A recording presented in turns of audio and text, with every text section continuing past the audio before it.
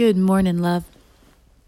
I've had this Jonah, Gideon, Moses, a little bit of Noah experience. And it just came to me, and I thought you might find a giggle out of this too. God called me to start a church. And we're going back to last summer, I think. Spring or summer. I think it was summer. And, my immediate answer was, yes, Lord. Amen. He sent me to seminary. Yes, And it didn't happen. And I got permission to use space to meet people. And I wasn't moving quickly. And I saw...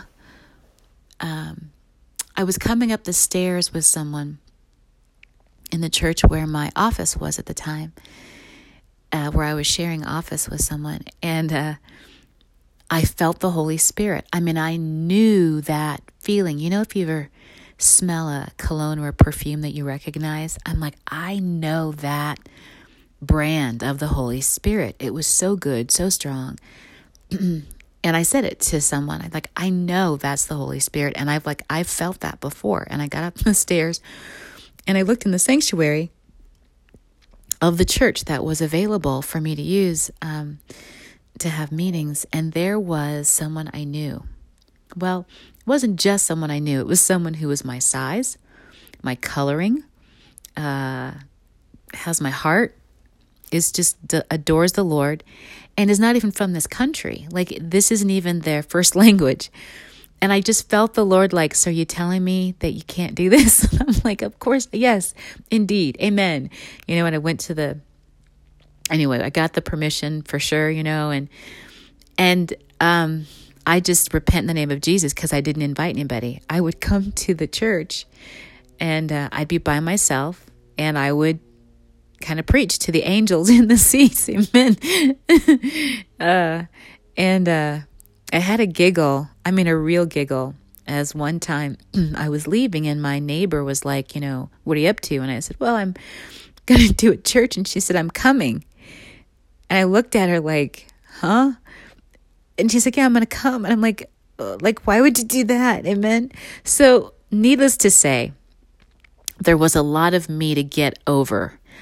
And eventually the Lord just allowed me to have a little band of beloved brothers and sisters that I could connect with on a weekly basis. And we've met for about maybe a year. And for the last month or so, I've sent out, more invitations. But today I just felt so convicted. We are on this earth for the Lord, not for ourselves. And however equipped or unequipped, gifted or not gifted, big or small, whatever the thing is with us, answering a call from the Lord is all about getting out of the way so that He can have His way in us. And I think the reason why I want to mention that to you, particularly if I don't know you, and you didn't get an invitation to the church, I sent them out maybe about a half hour ago. I just want to invite you into the deep. I want to invite you to live the life that you've been created to live. I want to invite you into the water. If you're on Facebook or LinkedIn, check out it's so funny. Check out the video that I posted this morning. My name is spelled Terrillynn, last name Nickerson. Oh my gosh, it's just so funny, and it just kind of speaks to what I'm talking about. It's like it's the post before, which I think has Jesus walking on water, but more like us, our way in, amen, our Peter way in. And I guess I also just want to say that I feel you. You know what I mean? There's so many things that the Lord allows me to not even have any fear about because it's all Him, you just run straight forward. And then there are other things where you're like, remember when you were a kid? Okay, you're going to count to 3. 1, 2. Okay, 2.5. Okay. because I don't know what I'm doing, or I don't know what it's going to be like. And I just want to encourage every single one of us, and I'm talking to myself, right? It's stirring the faith up inside me that our God's faithful.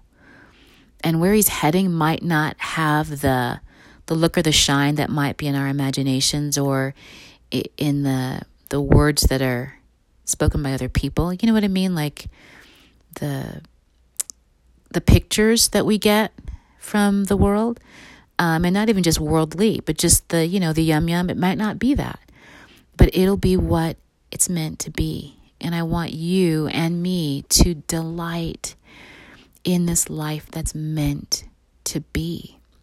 Let's give it our all. Man, I almost have tears there. Not that it's going to be the easiest, right?